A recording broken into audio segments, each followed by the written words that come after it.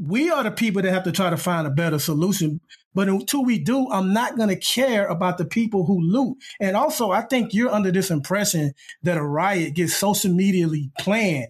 No, it's a group of angry people that get together, tempers boil over, and all of a sudden, like Razio said, a window gets broke, people get tempers start flaring, and then all of a sudden a riot breaks out. But it's not something that say, hey, 2:00 tomorrow, y'all, bring your rocks and bricks because we riding.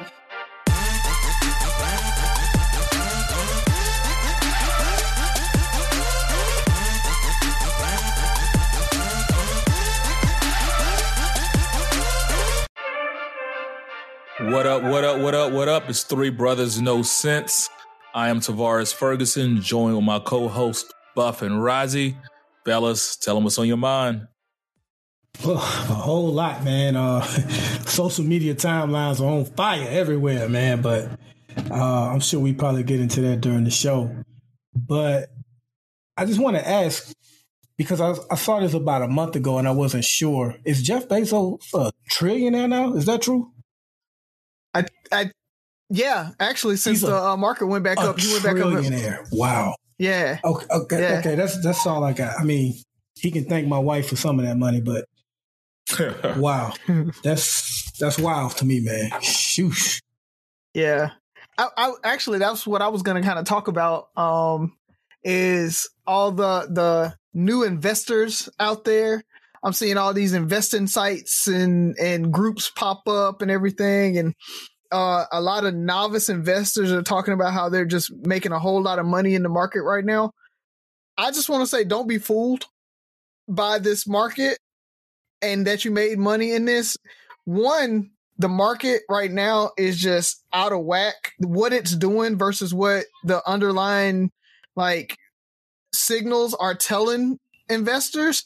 Just it's not doing the actual thing that most professional investors would say, okay, I need to be investing. And this big run up that we had over the last 3 months after we had that big drop from COVID is totally outside of the normal realm. And so if you just started in the last couple of months investing and you made a good bit of money, don't think that that's how the market works, and don't think that you're going to keep making money like that. And so I'm throwing a red flag warning you guys that these big rewards that you got, that's great. It's a little bit of luck. It's a little bit of skill. You gotta pick them right, because there are stuff that there's still stocks that are losing, but just make sure that you don't lose the farm. Don't go big. Don't keep doubling down, because the market's going to turn eventually, and we never know when that's going to happen. And so I don't want you guys losing a whole bunch because you started small, you made a good bit of money, and then you go in real hard in 2-3 months, and then there's a huge downturn. So just be careful is all I'm saying. And make sure you play your bets where you're ready for a downturn, and you can get out, or at least you hedge your bets a little bit so that when that downturn comes, you're ready for it. So is this a crypto all over again? Almost. Yeah. The market is inflating. You got to think about it like this.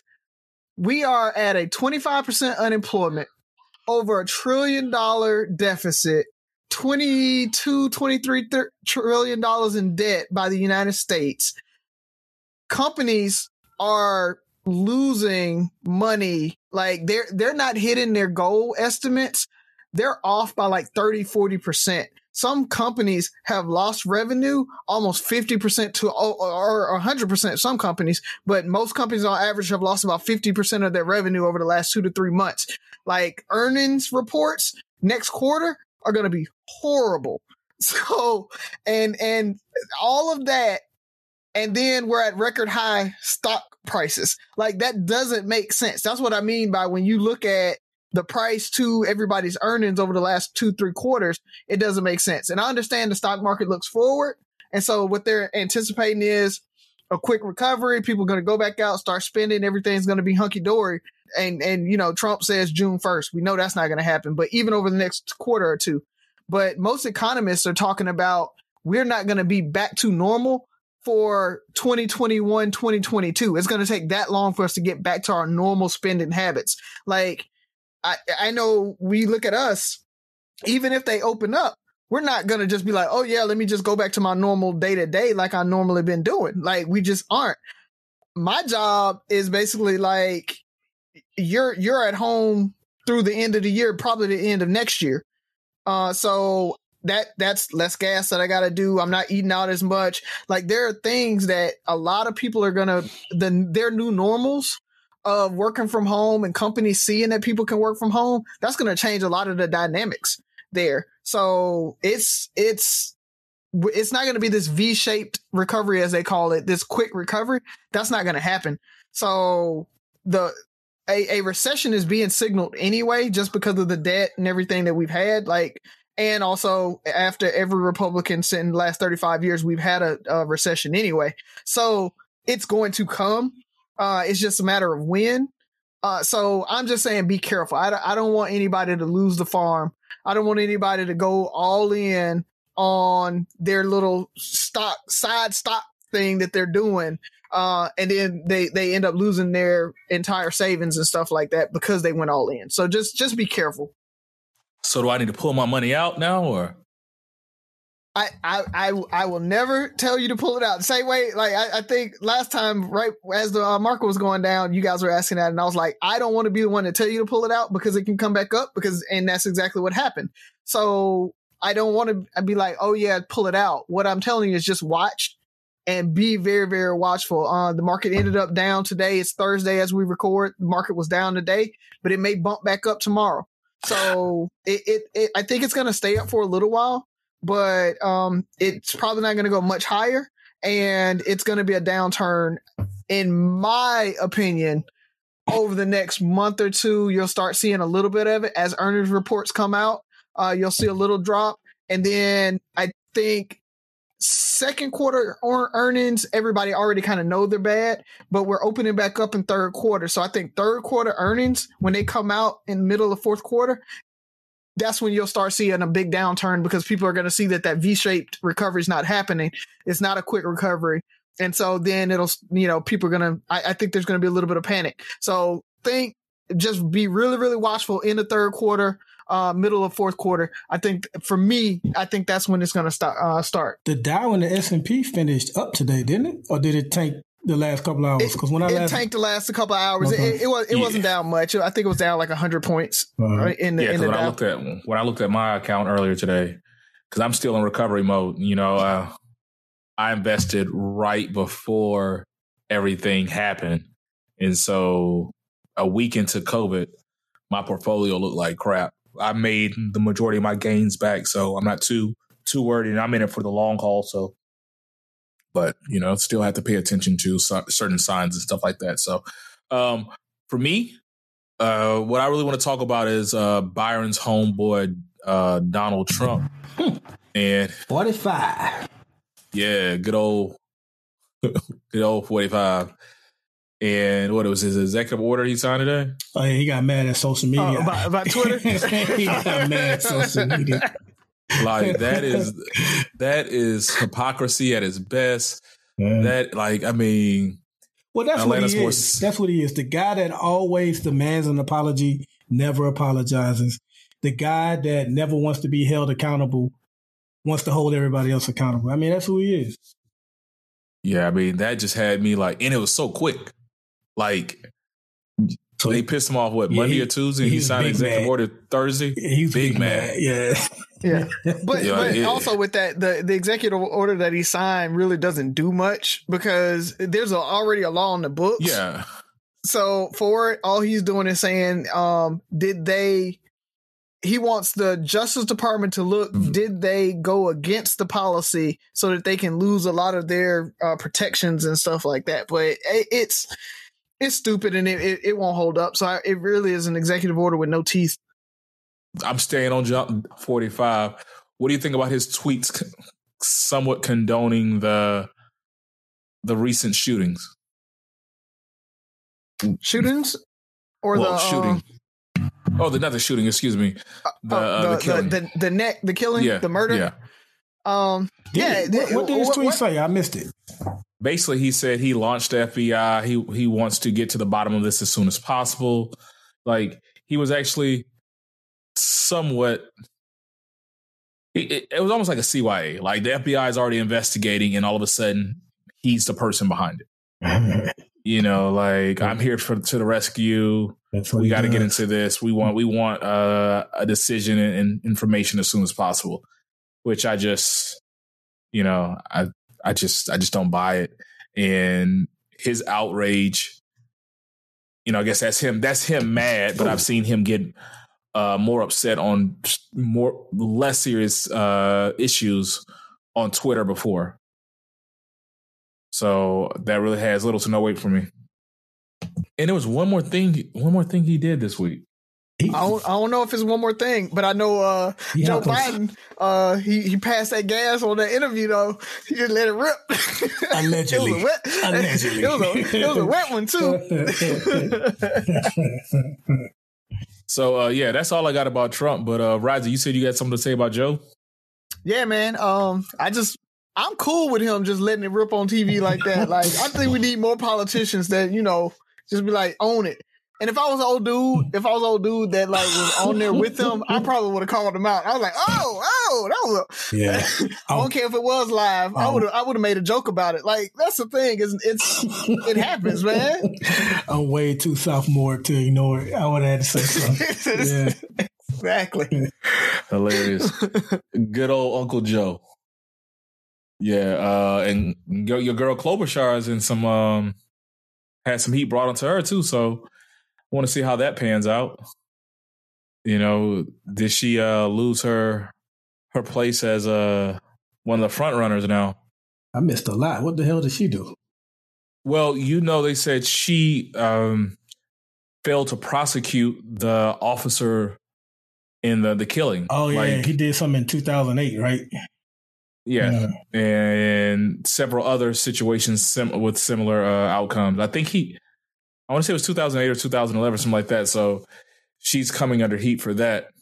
And, basically another way to say, hey, they don't deserve the black vote. So we'll see how that pans out, Yeah. And and Uncle Joe's comments last week. Oh yeah, you ain't black. Yeah. I see some funny memes from that though. Yeah. Colt 45, but the false equivalency angers me. Like, see, Joe is just as bad as Trump. No, that comment is not as bad as some of the things. But if that's what you think, go off. Mm-hmm. Yeah. Well, I'm gonna leave it at this. And I'm so tired of that kind of talk. And what I'm really getting tired is inviting people to the cookout. And based on what's been going on and kind of my anger over the last few days, we need to stop inviting people to the cookout and invite them to the table. Like they need to be at the table with us when we're discussing these plans and how we're going to get things going right. Like the cookouts too. You haven't made it there yet. Yeah. Like they need to be at the planning table with us as we're figuring out our next steps and what we can do and having them truly understand the difficulties of being Black in America right now. So I don't care if you can nay or do whatever the case may be that gets you invited to the cookout. If you're not actively helping and challenging others in your circle that look like you, then don't worry about the cookout. Just drop a dish off. You can't stay and eat though. Yeah, man. Come to the table. The cookout, that's a cookout. That's a celebration. We haven't made it there yet. I don't know if I want no food from them. They can bring like sodas and desserts and stuff. Like some Faygo peach or something like that. Yeah. Okay. Ain't no cookout. The cups and plates. Ain't no cookout, man. Ain't no cookout. You deep. But along those lines, though, I do want to say, and I made a post about it. This underscores the importance of voting local and getting somebody in that will enforce these things. Because the thing is, Michigan passed the law that, or Minnesota passed the law that said that cops had to intervene if they saw another cop using excessive force. And so that's why the other 3 cops were fired along with the one that actually did the murder. So those things are important, man. Like I talked about making sure that you have a DA that actually understands you and that empathizes with you and that supports us and our community, like, you have to vote local, and you got to put somebody in there that's going to do that. And if you don't, then you have to understand what the outcome's going to be. Yeah. And I'm at that point where I'm not only we're doing local stuff, and I'm going to talk about it later on, but we need to figure out who's really with us. You know, if you're not with us, you're against us. That's kind of my stance right now. And we made a post on our platform, and I shared it also on my personal page. And it showed a picture of the officer standing by that didn't, quote unquote, kill the young man, but they were there. So to me, white silence is just as deadly as having a knee on the neck. And that's the problem. We have so many people who feel like they're not part of the problem. I'm not the one out here killing people. I'm not the one out here voting for Trump. I'm not doing this. But your silence is deafening, and it's becoming deadly. So to me, that was a perfect example of white silence at its best. Could any of those other three officers have stopped this? Would this not be an issue if somebody else would have stood up? Yes, they didn't put their knee on this person's neck, but they might as well have, because they allowed it. And that is my stance now and moving forward. So we have to kind of push more of that change and open dialogue, like making people feel uncomfortable having that conversation. So you heard a lot more of Angry Furry today on the podcast. So anything else, fellas? Nah, we good. Well, let's go ahead and pay some bills. All right, we're back. Three Brothers No Sense. Hopefully, Rozzy lightens the mood with his joke. I hope he has a good one. I don't know if he has a militant joke, though. You got a militant joke for us today, Rozzy? No. Let me see. I might go into my joke bag. Bag of jokes. Oh, man. But to our listeners and our followers, we appreciate the jokes that you send Rozzy. To me, they're funnier than Rozzy's jokes. So don't tell him I said that. But they're pretty good. So, Rozzy, what you got for us? All right. Yeah, I'm gonna go with the one I had planned, because I don't have any real militant ones. But it's a pretty simple one today. So, why did the superhero get arrested? Because he was robbing. You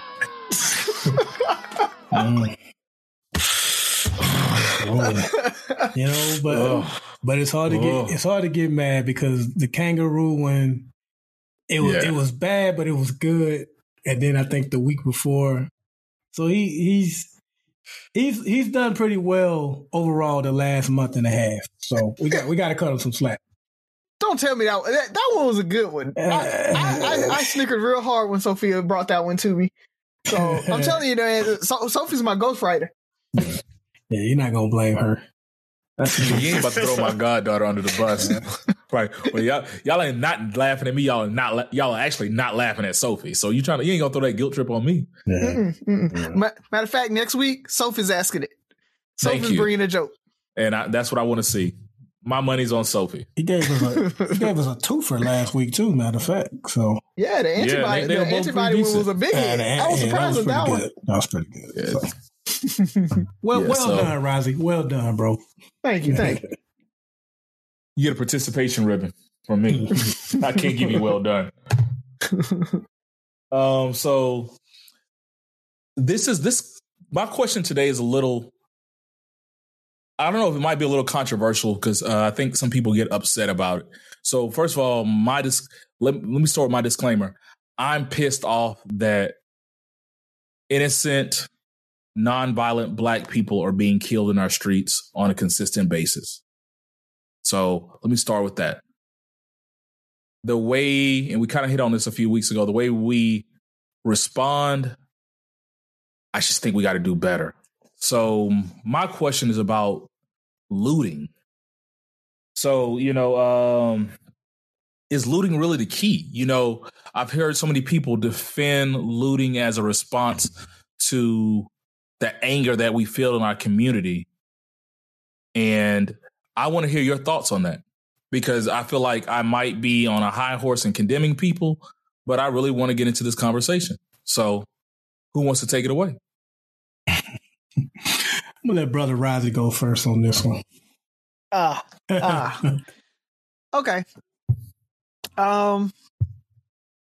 I feel like the rioting is necessary.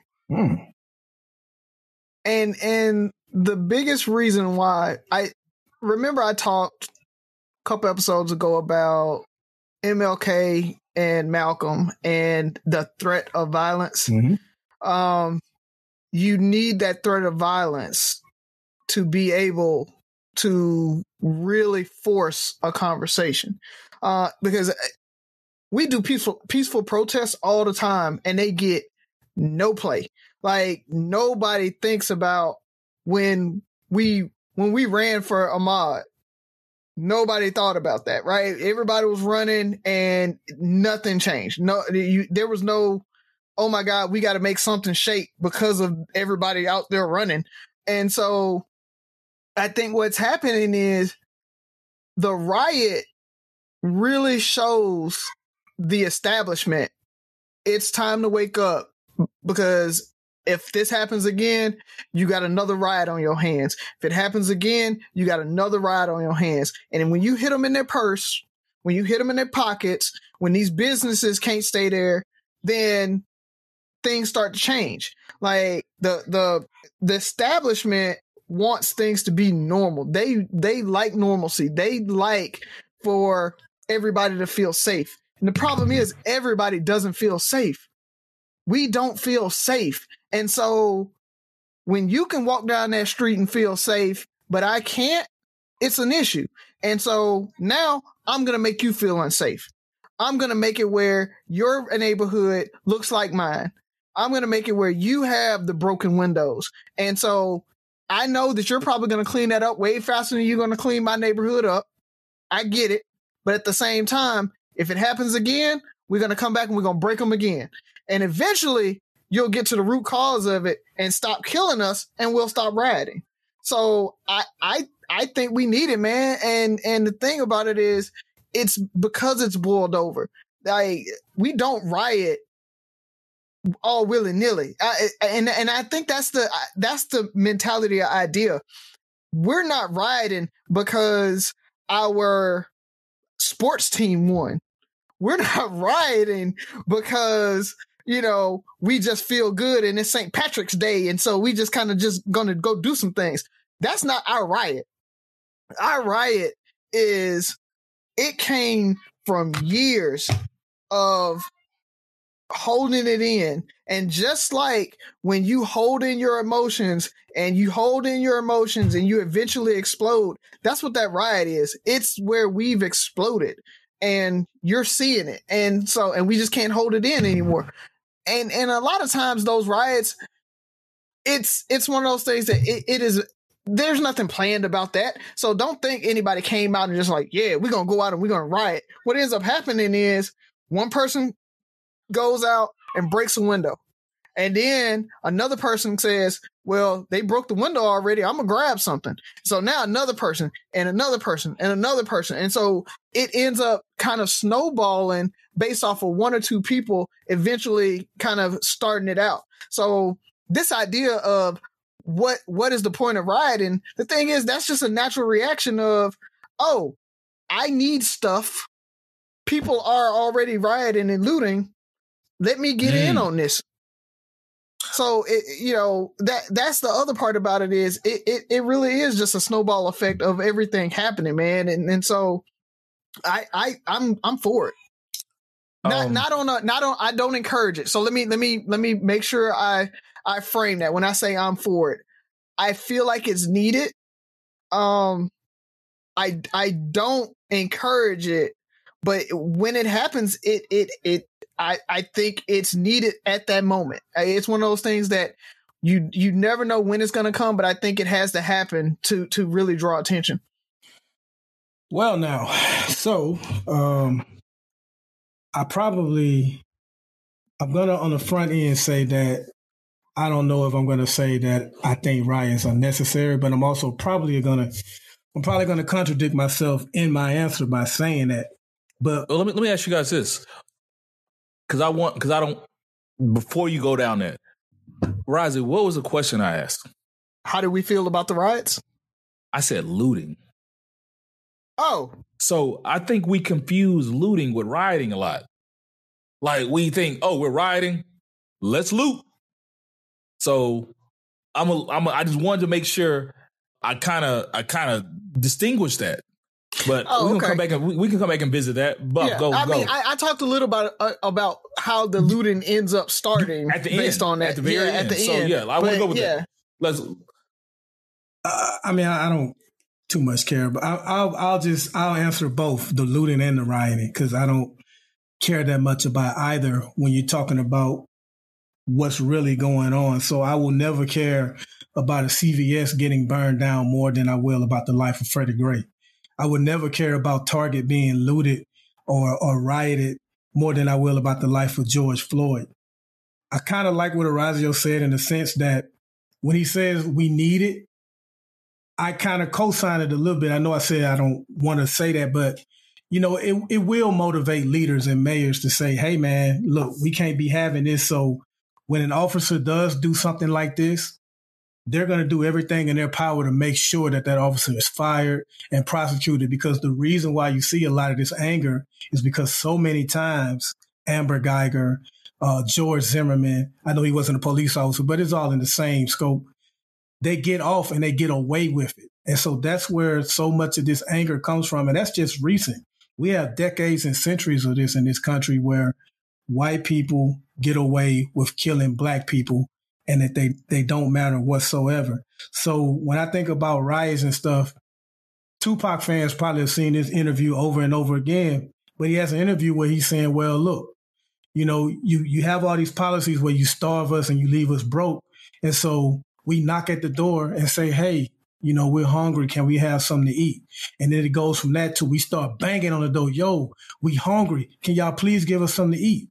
After a while, after you done ask and bang, you kicking in the motherfucking door with 2 Glocks like, I'm getting something to eat right the now.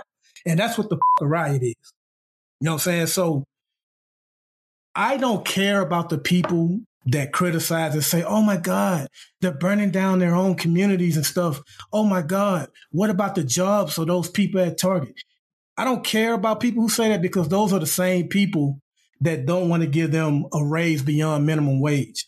Those are the same people that don't care if they keep their job, if it means more money out of their pocket. So don't care now when we do something about somebody being killed cold-bloodedly on the streets. Shut the up, because you were willing to let these people lose their job over a few more tax dollars out of your pocket.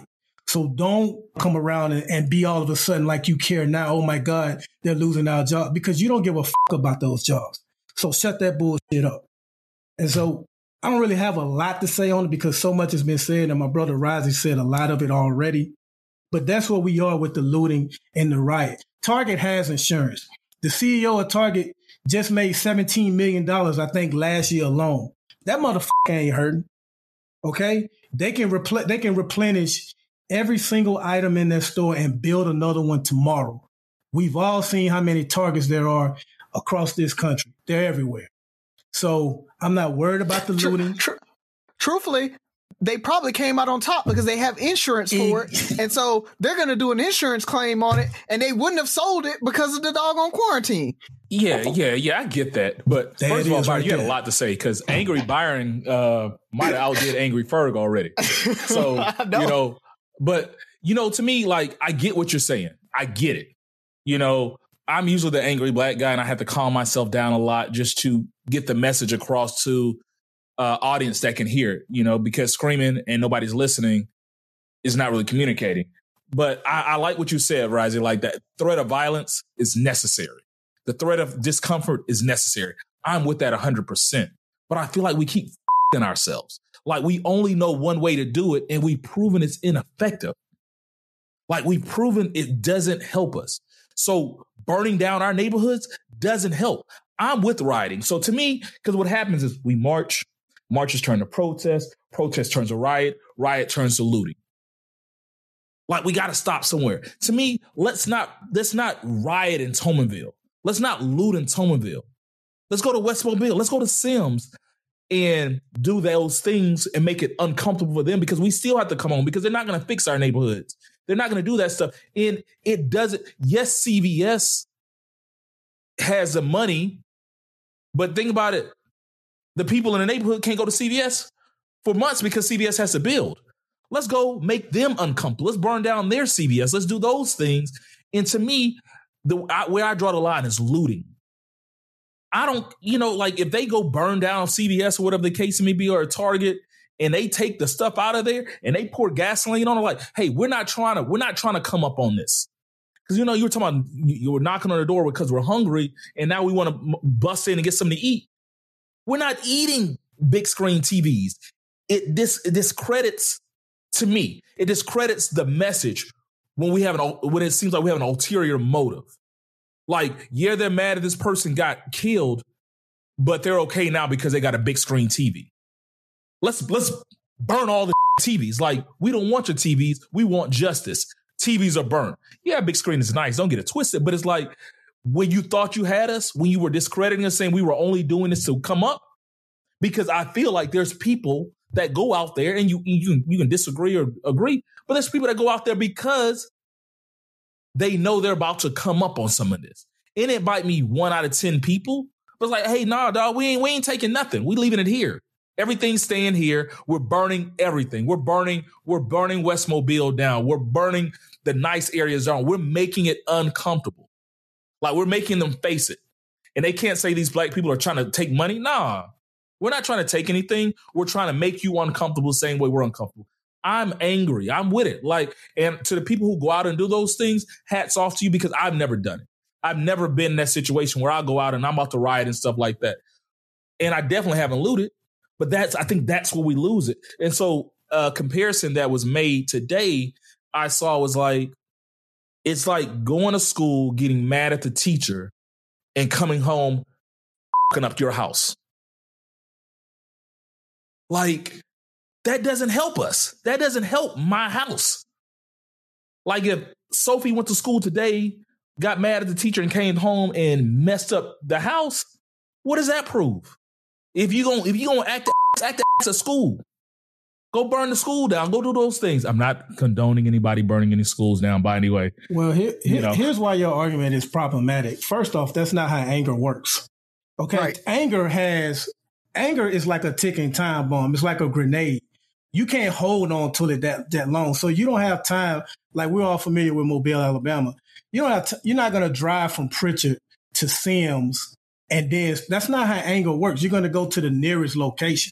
Okay. And the Tupac analogy wasn't literally like, no, you can't eat a TV, but you can sell that TV and get money. But it wasn't necessarily specifically for like rioting and looting. It was more so on crime. But I'm just telling you, I was using that analogy to explain how rage and how anger works and how you get frustrated at a system that f***s you over time and time again. So again, I got to reiterate, don't care about the looting. But it's ineffective. I don't. But we've been rioting and looting for years, decades. All like, just because that's not how anger works. Kids get angry all the time. We have to figure out a better way. Sophie cannot come home and f*** up the house. But I'm fine with figuring out a better way. And I'm fine with trying to figure out a better way while not caring about looting. To me, looting's where we f*** ourselves. How we looting is the thing. That's how they discredit everything else. How? Like, they discredit us anyway. Martin Luther King had a suit on and didn't hit anybody back, and they shot him down. People have 9-to-5 honest jobs that never committed a crime. They still shoot them down. So how? At the end of the day, when you're saying there are two different things. For we're not gonna affect change from a right. So then why are we doing it? So what's the point? Then what's the point? The point is to put eyes on you. So and truthfully, do what? We're making fucking excuses. Put eyes and do what? You're confusing. If people are planning a riot, which that's not how it works. No, if, like Byron says, that anger boils up and a riot like comes, but it's not like people in the background at the house like, man, we about to go riot. Like, what ends up happening is, like you talked about, a march turns to a protest turns into a march. It's like it's a snowball that happens, but that happens. That's a single instance that gets eyes on there. We know how this happen. If we already know how it's going to happen, like they say tomorrow we're meeting and doing a march for insert black person here. We meet up, we make signs, we plan for the shit. The shit turns to a freaking riot. We do. But not every time. So you're saying like every protest turns into a riot. That's not how the Baltimore riots happen at all. Let's go. Like, that's not how the Baltimore riots happen at all. Turning into a protest, let's go where if it goes down, it's going down to the right spot. We're going down. Hey, if it's going down, I mean, Ferguson was in downtown Ferguson. Baltimore was in downtown Baltimore. And I'm with it. Let's go to those areas. But then I think what happens, and my biggest problem once again is I could say looting and location. Stop fucking up our neighborhoods because it doesn't help us at all. Two, I understand the frustration with looting, and I understand, like you said it, Rising. Somebody broke a window, then somebody else breaks a window. It's like, oh, there's a TV. Let me get it. Now it's not about Freddie Gray anymore. You keep saying fucking up our neighborhood. Who's lost their home from riots? They're burning down businesses, and nobody's burning down their homes. But it's still our neighborhoods. It's like you still those are just corporations that you can't. And a lot of times you got to think it's the locality, bro. Like the thing is, like Pritchard. If somebody gets killed in Pritchard, I'm not going to Westmobile because Westmobile police didn't do that. But what's going to happen is somebody gets killed in Pritchard. We burn down Pritchard. Them white folk don't give a damn about Pritchard burning down. But I guarantee they will be way more upset if you go start burning down in Westmobile. So then if they don't care, why they always got something to say about it if they don't care? It's they're upset, but they're not uncomfortable. We're the people that wake up the next morning. I look at Do the Right Thing. They woke up the next morning and they're picking up pieces and the neighborhood there's parts of the neighborhood that can't function anymore. Like that CVS that grandma goes to get her medicine at, her prescription at, burnt down. Now she got to drive to Westmobile, go get her medication. Make that white lady needs to get her prescription in Westmobile, drive to Tomanville to get her medication because there's no.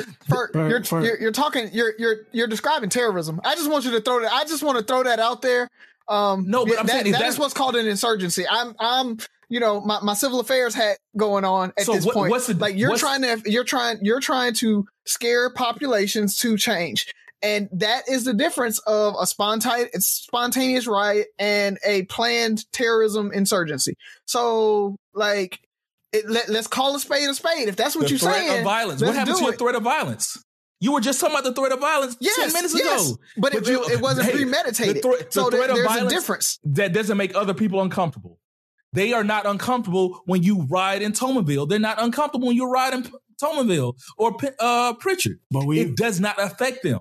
But we don't need every white person to be threatened by that. All we need is for the leaders to be threatened by and say, you know what, let me finish.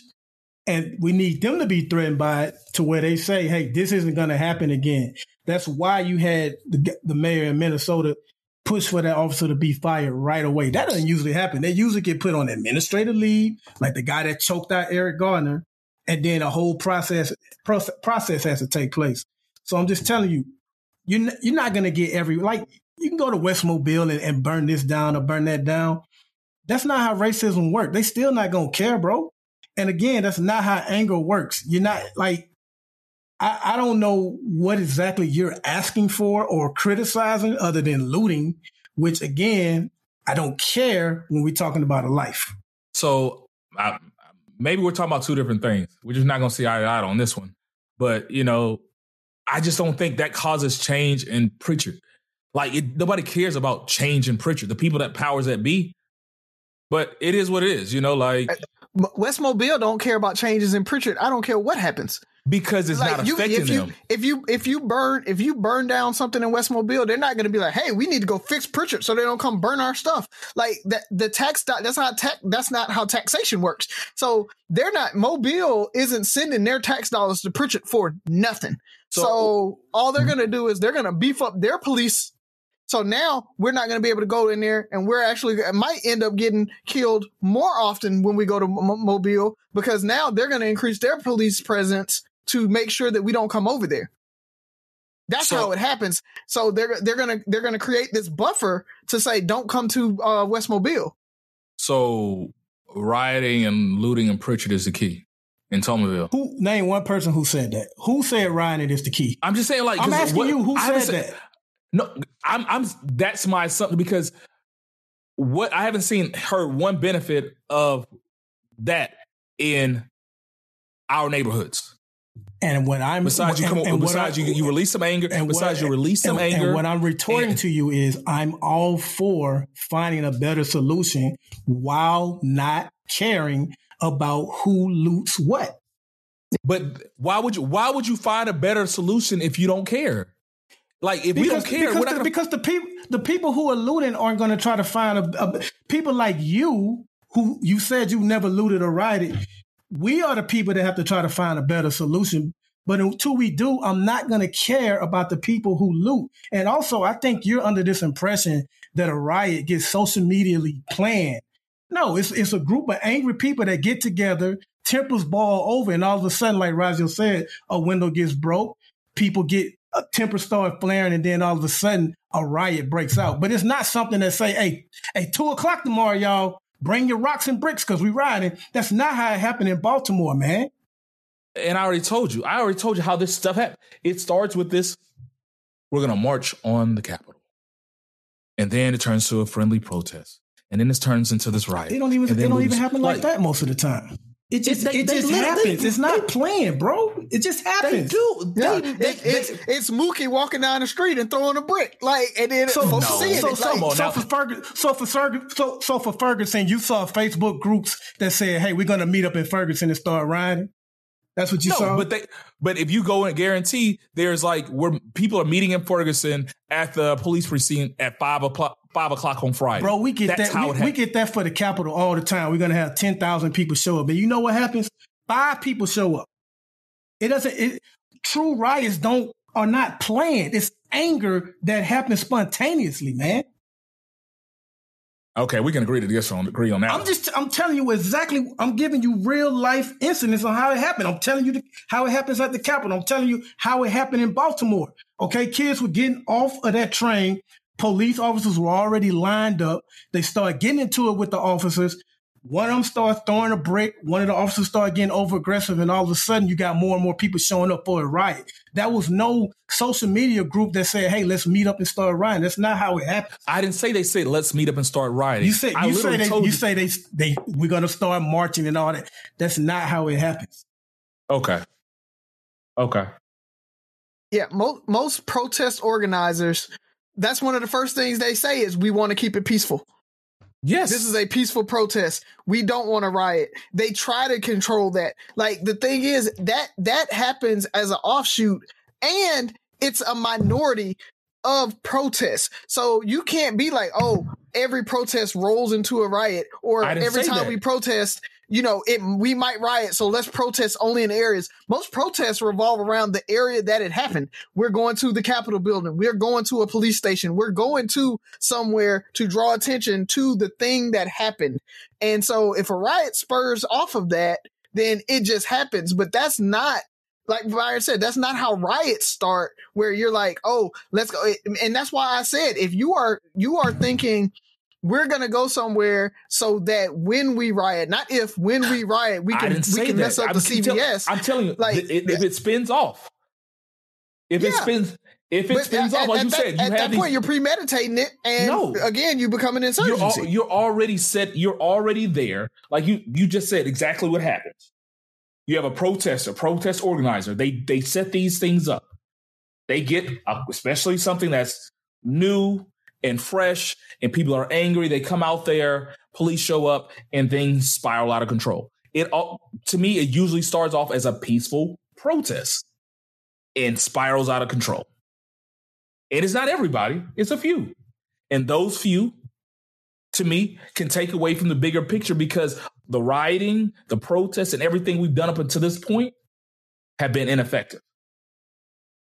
So you want to protest in a place that has no significant value to the thing we're protesting, just in case. So you want to plan a protest just in case we riot, instead of actually associating our protests with the thing we're protesting. Because marching down the street. I'm just trying to understand. Because marching down the street in Tomerville is just going to be a bunch of the same people who hear it all the time.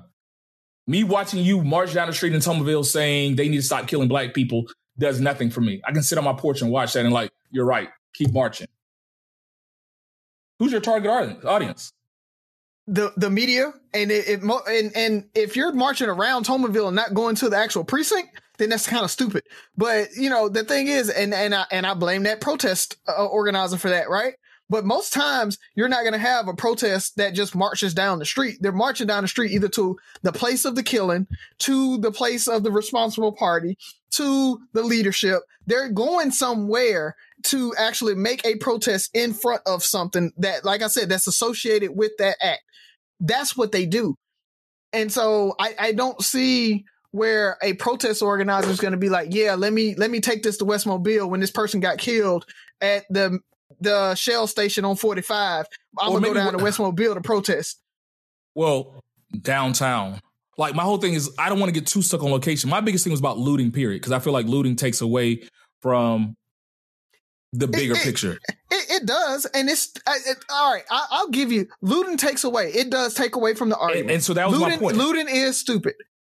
It's not going to stop because everybody doesn't have the emotional intelligence. Everybody can't control their emotions or their anger enough. And some people just want to make that come up if they can. So all of those people there, you're not going to be able to stop that. Because the people that are rioting aren't the conscientious like people that actually can stop it. The protest organizers aren't the ones that actually are like us, aren't the ones that's rioting. So those people are down there marching. Those are your MLKs. And those folks that's like, you know what? I'm throwing a chair, girl, I'm mad. Those are your Malcolm X's. And you need those every once in a while, bruh. If you don't have those every once in a while, you're not going to get the play that you need on that peaceful protest side. Did I say not throw a chair? My biggest thing is I'm tired of burning down our neighborhoods and fucking up our neighborhoods. And I feel like looting. Because looting, if you look up the definition of looting, is stealing usually that's occurs during a riot. Like, I don't have a problem with riots. Yeah. Huh? I don't have a problem. That is the definition of looting. I don't have a problem with riots. My thing is when you steal and you take away and it's like, oh, they weren't really that mad. They were trying to come up. And whatever your rationale is, we already have an ineffective method. And then it doesn't need that many things to poke a hole in why this is ineffective. You're like, well, they can't really be that mad. They walked away with a big screen. So, they're over it. And then our neighborhoods are still messed up. So I just don't know why you think looting or not looting is going to make that big of a difference. If they didn't look, they're true racist people are going to always find a reason to not care and make excuses for it. So all this defending you're doing of looting, I just don't get it. So like you say, we just agree to disagree because even if there wasn't any looting, they would find something like, do you not know how a racist mind thinks? Like, they're going to discredit the riot in general. They discredit the protests. So let alone forget the looting for a second. They're already making excuses for the officer that was kneeling on their brother's neck. You think you're going to get through to those people from not looting? Exactly. The thing about it is you don't need to give them any other fuel to the fire. You continue to give them fuel to the fire. They're always going to have fuel, brother. They're always going to have fuel. So let's give them more fuel. It's not about giving them more fuel. It's about not caring about something as insignificant as looting. They're always going to find a reason. We keep bringing up Martin Luther King in this conversation. He is beloved now. Do you know what they said about him when he was alive? I know. Exactly. So what makes you think you're going to get through to these people, man? Yeah. And even with MLK never called out the rioters. He tried to calm them, but he never looked at them with disdain because he knew that anger was swelling up and it had to be released or it was going to be released. That peaceful man was called a racial agitator. Have I said bottle up your anger? Like we're defending, like, well, if you're gonna be out there rioting, you might as well loot. Nope. Nope. That's a lie. That's not what we said. That's exactly not what we said. Why are we defending looting then? Like my whole thing's like, no. Go out there rioting. Because Tavares, let me break it down to you as simply as I can. You're gonna have looting at every protest, every riot. You're gonna have bad apples that show up. You're gonna have it. Point blank. Period. We're not saying you should be looting. What I'm saying is I don't give a about the looting because lives are being lost. Okay, so we can do it your way and try to figure out a better way. But until we do, I'm not going to care about it. I'm not saying they should or that it's okay or it's the right thing to do. I don't care. I care about George Floyd. Because even if I was out there rioting, I'm not trying to police the guy that's looting. In the middle of a riot, I'm not going to be like, no, brother, don't take that. We got to burn it over here. Like, it's a free for all. That's kind of what a riot is. It's that, like, it's not a war. It's not a well thought out, like, hey, we're going to do this thing. It literally is free for all. Do what you want to do. Some people are going to be breaking stuff. Some people are going to be burning stuff. Some people are going to be stealing stuff. That's what a riot is. It's all of that combined together. So you can't start and throw in looting. That's why it has a separate definition. Looting is not rioting. Looting can come with rioting, but we'll spend all day on this. I mean, yeah. You can parse that, but I'm saying is literally it comes along with it. The definition is that occurs when rioting. So like, it's not looting and rioting aren't the same thing. Rioting is rioting. Looting is looting. Yes or no? They are different, Ferg. Yes, they are different. Also, by definition. Also, looting is bad, by the way. Yeah, looting is bad. Is that the name of the episode? I think so. Next subject. Oh, man. I got so much bleeps to put in. We might just mark this one explicit and put a disclaimer on the front of it. Yeah, that's my bad on that first part, man. Like, yeah, Byron, you set it up. So, in keeping in the spirit of what Ferg brought up, I want to bring up and it's not specifically to George Floyd. It's about pretty much all of the killings that we see and the videos that get posted and things. And I see two sides to this every time something like this happens. You have the one side that say, look, stop sharing these videos. You know, it's cruel. Think about the family, this, that, and the other. And you got the other side that says, well, it brings awareness. When you share the video, it brings awareness to what's going on. And so that we can know that everything is not okay and we still have work to do. Where do you guys fall on, you know, the George Floyd's, all of the other, you know, killings that are caught on video that people start sharing?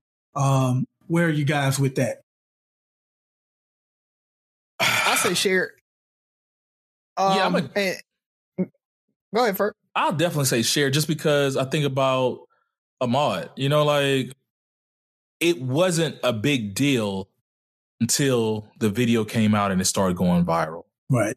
I challenge everybody to Google shootings in their city, police shootings in their city, and there's plenty within the last 6 months. Mm-hmm. But if it doesn't go viral, if it doesn't get media attention or whatever the case may be, it gets swept under the rug. Yeah. And so it's a catch-22 because I do want to respect the family. Another part, I think it's almost, I call it mental warfare, because as much as we share it, I think it hurts us mentally too, because it's like another knife to the heart. You know, like, it's like, man, I can't believe somebody else got shot. I can't believe somebody else died senselessly. Like, when I was talking to my guys the other day, I'm like, we always talk about police brutality, and we literally had 2 civilians gun a man down the street. So now I had to expand the story from police brutality to, I don't even know how to word it, being scared of all white men in trucks or whatever. Like, I don't know what to tell you. And now it's, you know, they don't even have to shoot you. You know, you still can't breathe. It's like, it's so many different things that we have to discuss. So it's respect the family. I don't know if it's just hurting us too, because it's just constantly reminding us. And I don't know if you guys feel hopeless and helpless after watching these videos or seeing all the memes and the posts throughout the week or whatever the case may be, but it wears on you. And I don't know if it's helping us as much as we think. because I feel like it's hurting us as well. So I'm just going to go back to, what started the civil rights movement? Was it the video? It was the picture of Emmett Till. Yeah. So that's what this is. They don't understand because they don't live it. Like they don't feel it. And until they see how often it happens, they won't understand. And so I think the videos is what's starting to show. Like, this isn't new to us. Like, we knew this was happening 10, 15, 20 years ago. Like, as Black boys growing up, we knew this. As Black families, we had this talk. Mm-hmm. Like, our parents and our parents' had to talk with their kids. Like, it happens, and it's been happening. The videos is what's causing society to see that it's happening. So if we stop sharing it, it gets swept under the rug again. Now it becomes anecdotal. It's, oh, I know somebody that it happened to. My friend's friend happened to. It's totally different when you see it. Mm-hmm. It's totally different when you saw that man sitting there, laying on the ground, calling for his mom. Like when you see that, bruh, like I tear up now by just thinking about that. And so some of them, like Byron said, the minds of racists, and not even just racist, because some people aren't racist. What they are apologists. I'd maybe put it there. Those people, you might not sway, but if you get one more person to come over and become an ally from that, every time we share, if 1 more % starts to understand, that's what's going to get us there. That's what's going to get police reform, justice reform. Like, we have to keep it in their face, bro. Because if we don't, they're going to forget about us again. And that's my challenge, though, is how many people are we turning? Because how many videos have we seen? Oof. And it's almost like, yeah, this is the one. There's no way they can get away with this one. Right. Like, it's right there. He's screaming. They're seeing him choking, saying, I can't breathe. Oh, he walked. Mm. If this, a lot of us already think this is going to have the same turnout. Like, you see it. Yeah, you converted one white person, which is good. We need allies. We need more people. We need more people on our side because we're still the minority. And to cause change, you have to be part of the majority. Have to have the majority vote. But at what cost?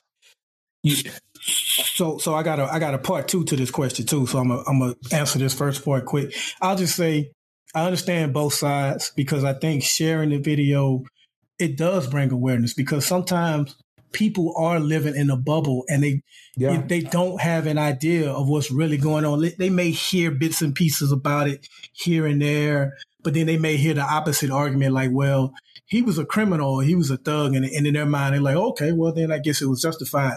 So I think you stand a chance to reach those type of people, but I also understand the people that are against sharing it. And what I would say to you guys is just, when something like a George Floyd happens, just avoid social media, because watching too much of these type of videos can bring you down. It can literally depress you and have you give you all type of negative feelings that you don't need in your life. And I get that. I try not to watch every time it happens, to be honest. I really do. So I get that. But the second part of the question I want to ask you guys is, it does kind of seem like, and this isn't people that's just sharing the video, this is with like the media. The media seems like they don't have a problem with showing Black bodies being killed. Like they'll give you the disclaimer before they show the video. I want to warn you, it's very disturbing. But they still show the video. The few times it happens to white people, it seems like they'll say it's too graphic. We can't show you, and they'll just describe it. Have you guys felt that way at all? Is that something you have thought about? Am I wrong about that? I have, and that's part of the reason I was talking about the mental warfare. Like, it's so there's so many things that subconsciously happen to us. You're seeing another Black person laying dead on the street. It's not even a picture. It's his last moments. When is the last time you watched a white person die in real life on camera? We see this. This is our norm. We have seen people take their last breath. Yes, now this white lady understands and sees what's happening to Black people, but man, how many Black kids just saw this man die? You know, Scarface, I never seen a man cry till I seen that man die. We live that. We live it all the day. I can't even watch the videos anymore. I've seen people die in person being a soldier, being a medic in the war. This stuff has that same effect on me watching it on a video. And it just keeps picking away at us. And I get it. Like, we got to share, we got to make them aware. But at the same time, I think it's killing us inside. And, you know, maybe they'll repost it and say that's messed up. But, you know, are they going to do something about it? You know, because, hell, a lot of us don't do anything about it. So what do we expect them to do? Yeah. But at the end of the day, they saw this Black man die. That's sad. That's messed up. You saw the Black man die. Man, that could have been me. Man, that could have been Razi. Man, that could have been like, and you see it. And it's killing us inside. So, I mean, it is. Angry Ferg's off. I'm done. Razi, you got some? It's on me? Yeah. Yeah. No, you didn't answer the second part. It is on me. Yeah. What was the second question? I'm sorry, y'all. Basically, have you noticed that the media is okay with showing Black death versus white death? Yeah. I do. I have seen it. I mean, I've noticed it, and we talk about unfair media coverage in so many things, and this is just one more of them. It's the same thing with how they portray the deceased, right? It's the same way when the cop kills the person. I don't care if they are a straight A student and everything. They're going to pull up the time that they got caught shoplifting from the convenience store at 6 years old. They stole that Snickers bar. Like, they're going to find something to smear the person. Whereas if it's a white victim, they were All-American, you know, a great player. Man, you got, what was his name? Brock. They do that for white killers. They do that for white killers too. Yeah, like Brock raped a girl behind the bar, you know, next to the dumpster. They pled guilty to it and still gave him like 6 months. And they never said that he was a rapist or anything as the media. They were still talking about how he was such a good swimmer and all that stuff. Like, they are going to paint them in a positive light. And until we talked about, I can't remember who talked about, we had you, Byron, you were talking about, we got our Don Lemons and everything, but we don't have the producers.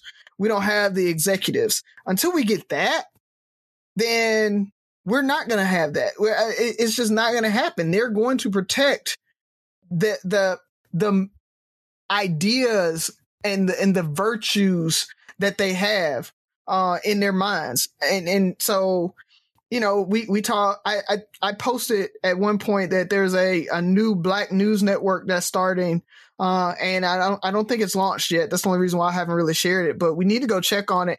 And we just need to start trying to find news networks that look like us, talk like us, sound like us. I heard somebody talking about, do we need to go ahead and go back to segregating ourselves and self-segregating? You know, I had friends that talked about, do we need to start gentrifying? They were like, is it gentrification if Black people do it? Yes, it is gentrification, even if we do it. But with that, like, do we need to start doing it? Do we need to go back to our neighborhoods and push back money into our neighborhoods and create a new Tulsa, create a new Black Wall Street, find areas that we're gonna become our pocket? Do we need to go and incorporate our cities again or go back to those cities that are incorporated that are Black and make sure that we push money back into those and start businesses there. The problem with that is until we have disposable income in those areas, we're not going to get the corporations and the targets and all the nice stuff that we like by being people with some money, a little bit of money. Like, it's hard to go back to those areas where there's a food desert. Oh, and one other thing, another way to protect your mind and your mental state, stop following people like Candace Owens and Tommy Lauren. Like every time something like this happens, people like, share what they had to say about it. Like by now, you should know what they're about. So if you're following them now, then you're just asking for punishment. Yeah. Yeah. Yeah. When people share that, I'd be like, "Oh, Candace Owens says it." I'm like, why I don't care. Why you give her like why? Yeah. Yeah. Name one thing you've agreed with that she said, but I mean, but not even that. But it's just the raw video itself is enough to be detrimental to your mental health itself. So, Buff, what are your thoughts on that, though? So I got to give a shout out to Erica Cooley. She's the first one that even mentioned it. I think it was a brother in Cincinnati. I want to say he was on a college campus, and the officer I forgot what exactly transpired, but the officer wound up shooting the brother in his car, and they were showing it on the news, and she was the first one that I could recall that said, they have no problem showing Black people being killed, but when it comes to white people, it's always too graphic or they can't show it. They need to start respecting Black bodies more. And this was several years ago, man. So it's just something that I've thought about constantly. And I got to agree, man. I agree. They don't they say, it's, difficult to watch and all this stuff, but they still show it. Is it a necessary evil? Like we said, some of it, does it need to be seen? You know what? It probably does, because we distrust so much in this country to where they, think about the videos that they haven't released that they say only, the police department can watch and all that kind of stuff. If we don't get to see it, then you know how we get. We automatically start throwing conspiracy theory out there. So I think it may be a necessary evil. I don't know. That's a tough question, bro. I don't know.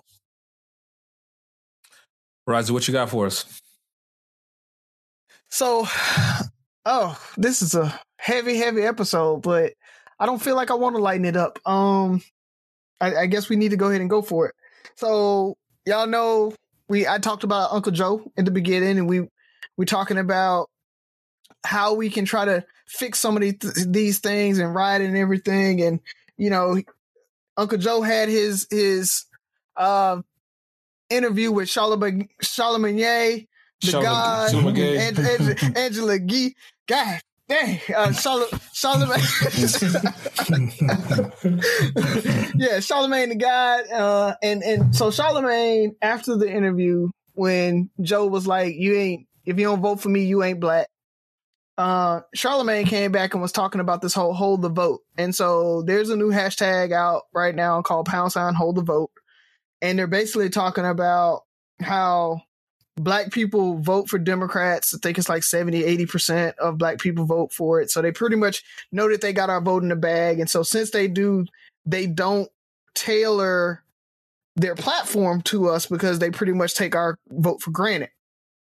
So I want you guys' opinion on # holding the vote. Do you think we can actually create a voting block that would change somebody's platform? Because Republican or Democrat, any other platform does not care. It does not matter to me because it's not viable on a national stage. So can us holding the vote change the either one of the platforms? Well, I think my answer is going to be shorter than yours because you're the political expert, Buff. So I think, first of all, I need you to say hashtag, not pound sign. Yeah. That's step one. Step two. But hold on. I'm not up to date on pop culture, so I didn't know. Part of me was like, did they switch it back to pound sign? So if they have, my bad. If that's still cool to say. But step it's hashtag. I'm just old. But step two, I think so. but I think we're too far in this political process, this election, to try to make that strategic move as a collective. And the stakes are so high because what is the default? We already know what 45 is going to do. You know, worst case scenario, we get stuck with him. You know, we get stuck with Biden. Like, what are our real options? I think we need to start implementing that on a local level, because once again, I think the local level is what affects us the most and where we can be the most active and start spreading our political wings and making a difference. Because as you said at the beginning of the show, the DA and all those people and the mayor are the people that we need to have in our corner before we get Trump or Biden on our side. So, man, people are going to roll their eyes at me this episode. So our last episode was called This Too is Because of Slavery. I'm going to change it up a little bit and say this too has a lot to do with racism. And I say that because you're not going to get either party to completely cater to what we need and what we want and what we deserve without offending white people. And so until we eradicate, like, we're never probably going to totally get rid of racism, but until we really put a dent in it, then the Democrat Party is going to only give us but so much just to get us to try to come out and vote. But at the end of the day, I don't think any party is going to dedicate themselves to the black vote, because anytime anything seems like it's helping black people, people criticize it. So like when we get handouts, it's called welfare. When they get handouts, it's like it's applauded. It's like, okay, that's what it's a stimulus. There you go. It's a stimulus. So, you know, like our first explosive topic, you know, when we riot, we're a bunch of thugs and whatever the case. When they riot because the Detroit Red Wings won the Stanley Cup, that's acceptable. It gets shown on Sports Center. Oh, look how happy these white people are. They're celebrating. Sports enthusiasts. There you go. Revelers. So I say all that to say that, you know, racism has a lot to do with it, because as many people know by now, the Republican Party used to be the party of black people. And then, you know, people felt like, hey, you know, they're catering too much to them and everything flipped. You know, Republicans started catering more to Dixiecrats and Southern white people. And the Democrats say, okay, well, let's scoop up these black votes or whatever. It made Strom Thurmond switch parties. So until we address racism, we're not going to have a political party that dedicates themselves to us. And I also agree with Ferg, too, that if that, say I'm wrong and that's what we want to do, it's certainly too late to do it in this political cycle. And so what you're going to have at the end of the day is you're going to have other people picking leaders that are going to dictate how your life goes without you having any say-so whatsoever. And that doesn't make a lot of sense to me.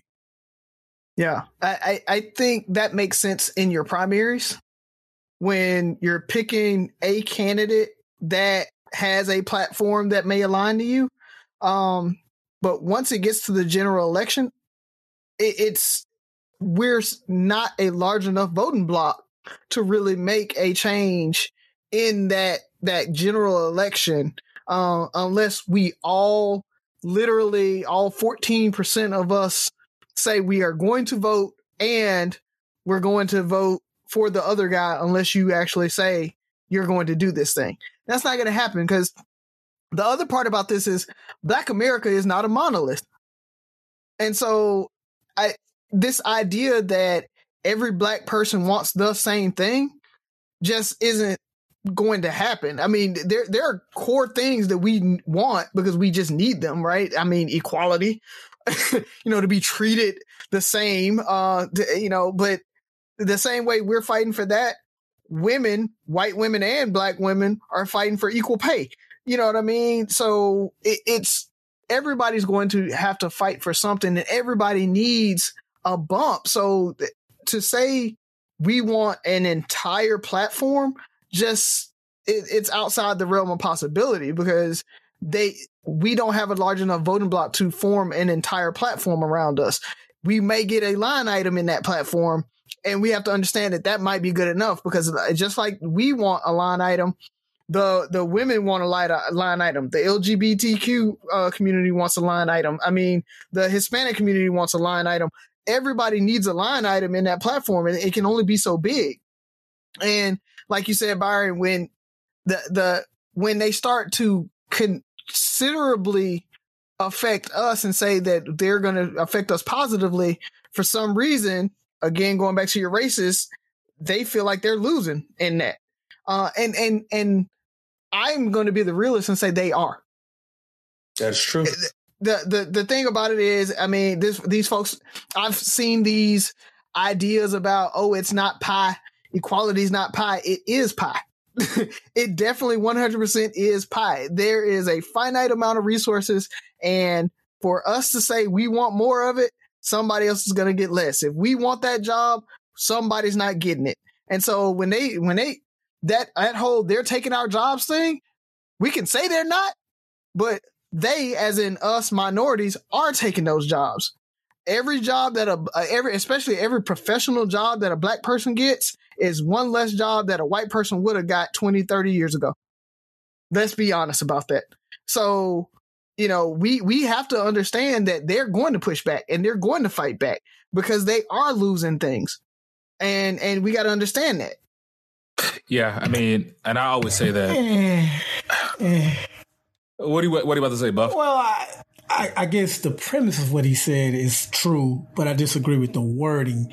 They're not losing. It's just that as Thanos wanted to do, the scales are being balanced now. Okay, because all of those black people that wasn't get a job that were more qualified than the white person that got a job. If a black person happens to get a job over a white person, that's helping tipping the scales back to what's fair. Because I'm good with it. It's definitely karmic. I'm just saying. Yeah, because there's only so many jobs. So if there's 10 positions open and they hire 10 people and 9 of them white, one is black, and there was a 10th white candidate, he didn't get the job. They can't create an 11th position just for him to make it even fairer. And also that 10th white person is going to have a lot more opportunities than the one black person that did get that job. That may or may not, that may be true. Yeah. Or that is true, but at the same time, they get their job. So I always compare it to finances. So I say you have a company that has a budget of $200,000 to spend on their 2 employees. Razi is the white guy. He makes $125,000 a year. Byron makes $75,000. And I have the bright idea, like, you know what? I've been unfair this whole time. Byron, you deserve the same amount Razi deserves.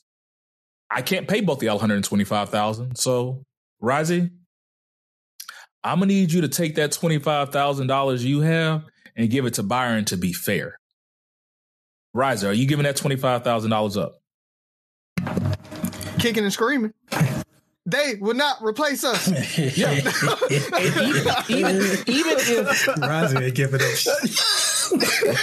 but think about it. Even in best case scenario, Byron, Razi, you know what? You're right. I shouldn't take your $25,000. I'm just gonna find another $50,000 and give Byron a $50,000 raise. Razi, you're in HR. What happens when I give Byron a $50,000 raise? What are you thinking? I get an EEOC complaint because you deserve what? About how I unfairly gave him a $50,000 raise and didn't give me one. Like that's what we're gonna hear. That is, even though you're level setting I'm losing in my mind because they gave out raises and I didn't get one. That's racism in a nutshell. It's if you give something to one person to help them along, and I'm not getting a part of it. Oh, now it's reverse racism. So you always helping these black people, you know? I need money. I got kids. I got all this stuff. So it's I get it. We got to find a way to change it. I see why they fight against it.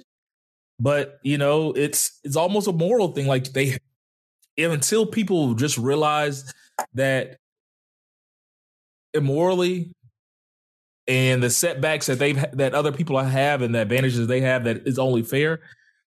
it's never going to be a change. And there's always going to be pushback. Because until you can get them to actually admit white privilege, they're never going to give it up.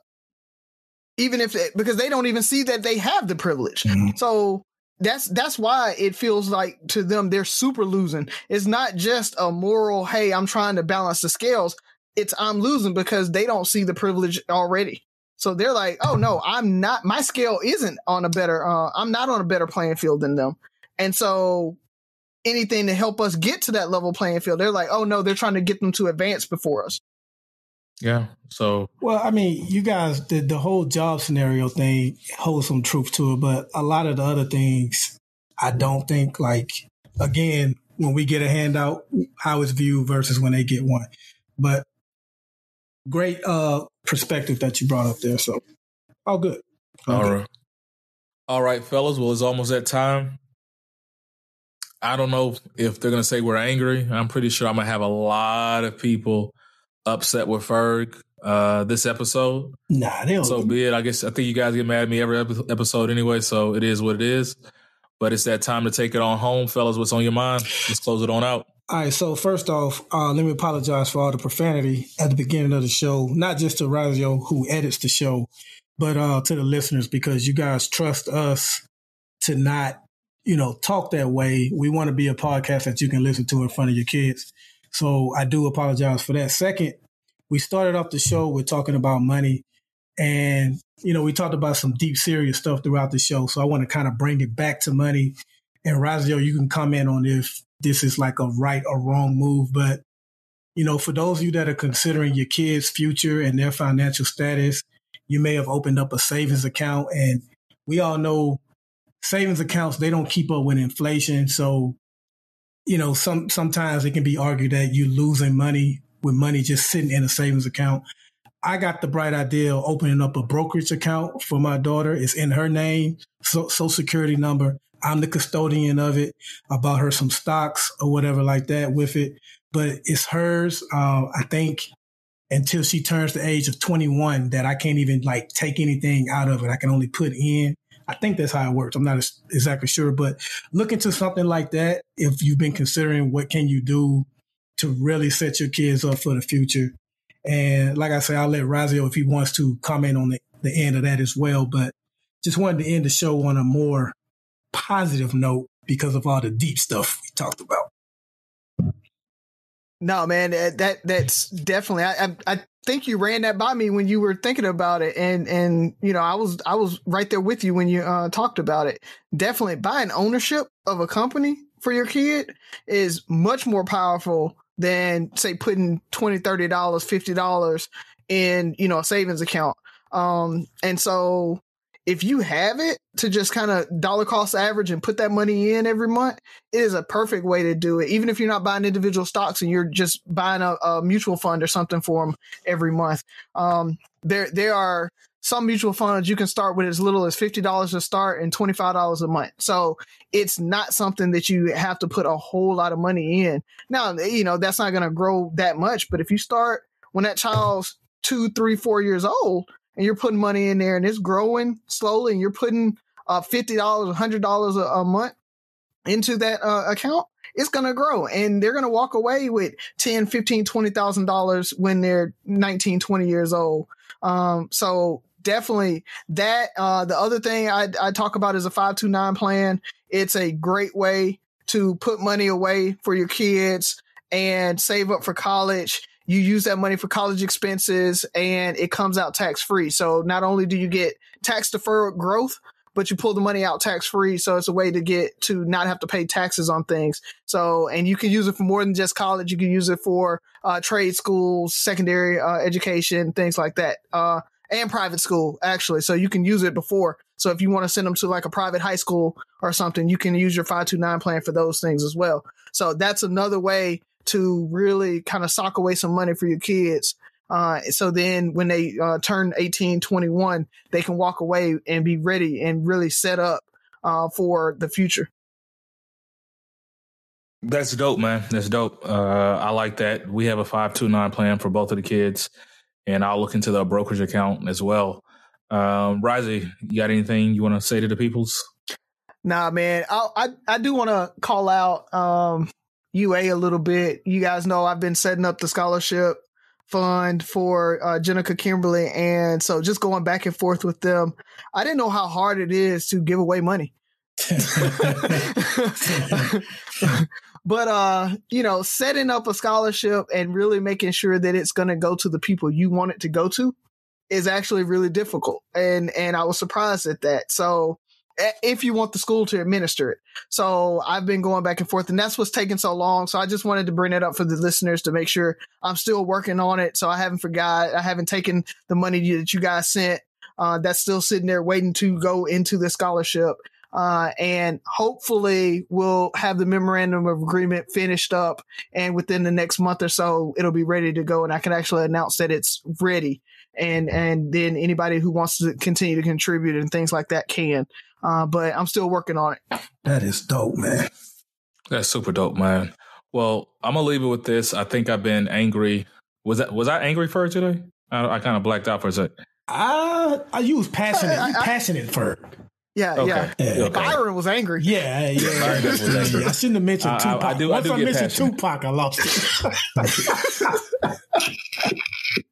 All right. Well, I'm gonna leave us with this.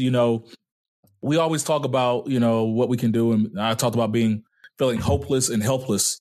And a lot of times during this period, we always be like, well, we need to get ready for a revolution, and all that stuff. And I don't think most people are ready for a revolution. So I challenge people: if you're not ready for a revolution, start a small evolution in your community, like doing small things that you can take advantage of. And so here are some things, I've been researching what I can do to be more helpful in my community. I already mentor and stuff like that. Also looking at joining some different things going on with the police. Like I know Houston has pretty much what they call almost like a citizens police academy, where you get to kind of go through training and understand some of the things the police are going through and building a relationship and being able to sit on special committees and through things like that. So research things like that in your neighborhood. Also, we brought up things going viral, and that's when you jump on. Keep an ear out for the things that are going on in your neighborhood and voice your opinion, really. And then find out if you need to get into local politics, if you need to get into local become an activist in your community. And another thing is just start dialogue. And we talk amongst ourselves a lot, but we're preaching to the choir, as the old folks say. So getting that dialogue to your coworkers, maybe making them feel uncomfortable and really challenging them, having other people on social media that don't look like you and going into their conversations and voicing your opinion and creating a dialogue without it turning into a shouting match. So with that being said, I talked about white silence. We got to also have some white allies who are willing to help us. So with that being said, I want to do a shout out to two young ladies that I've grown to admire over the last year or so. And we always talk about the Karens. I know everybody knows who Karens are. They're the white ladies that are always calling the police on us. So that became a ongoing meme and GIF and all that stuff. Well, I say we need less Karens and more Sues and Susanna. So we have a Coach Sue, who is heavily involved in the Houston Omega Lamplighters here, one of our biggest supporters, and Susanna Hendricks, who's a classmate of ours from John L. LaFleur, who actually has had some things to say and post and had some of the unpopular opinion amongst her friends sometimes and sparked dialogue that me and the brothers have jumped in on. So I commend you two, for doing what you're doing. I know Coach Sue oftentimes talks about challenging white privilege and acknowledging her white privilege and saying that she has to use it to her advantage to expose wrongdoings and challenge other people with that same privilege to acknowledge and challenge theirs as well. So hats off to you two. So less Karens, more Sues and Susannas. So with that being said, Three Brothers No Sense. Anybody want to take it? Y'all still don't know? Listen, like, comment, share, subscribe, and listen again. It is. Close enough, fellas. He just gave us an attaboy. That's a good one, man. This is a long episode. We might end up having to do two. I can't. Well, it's only an hour and 30.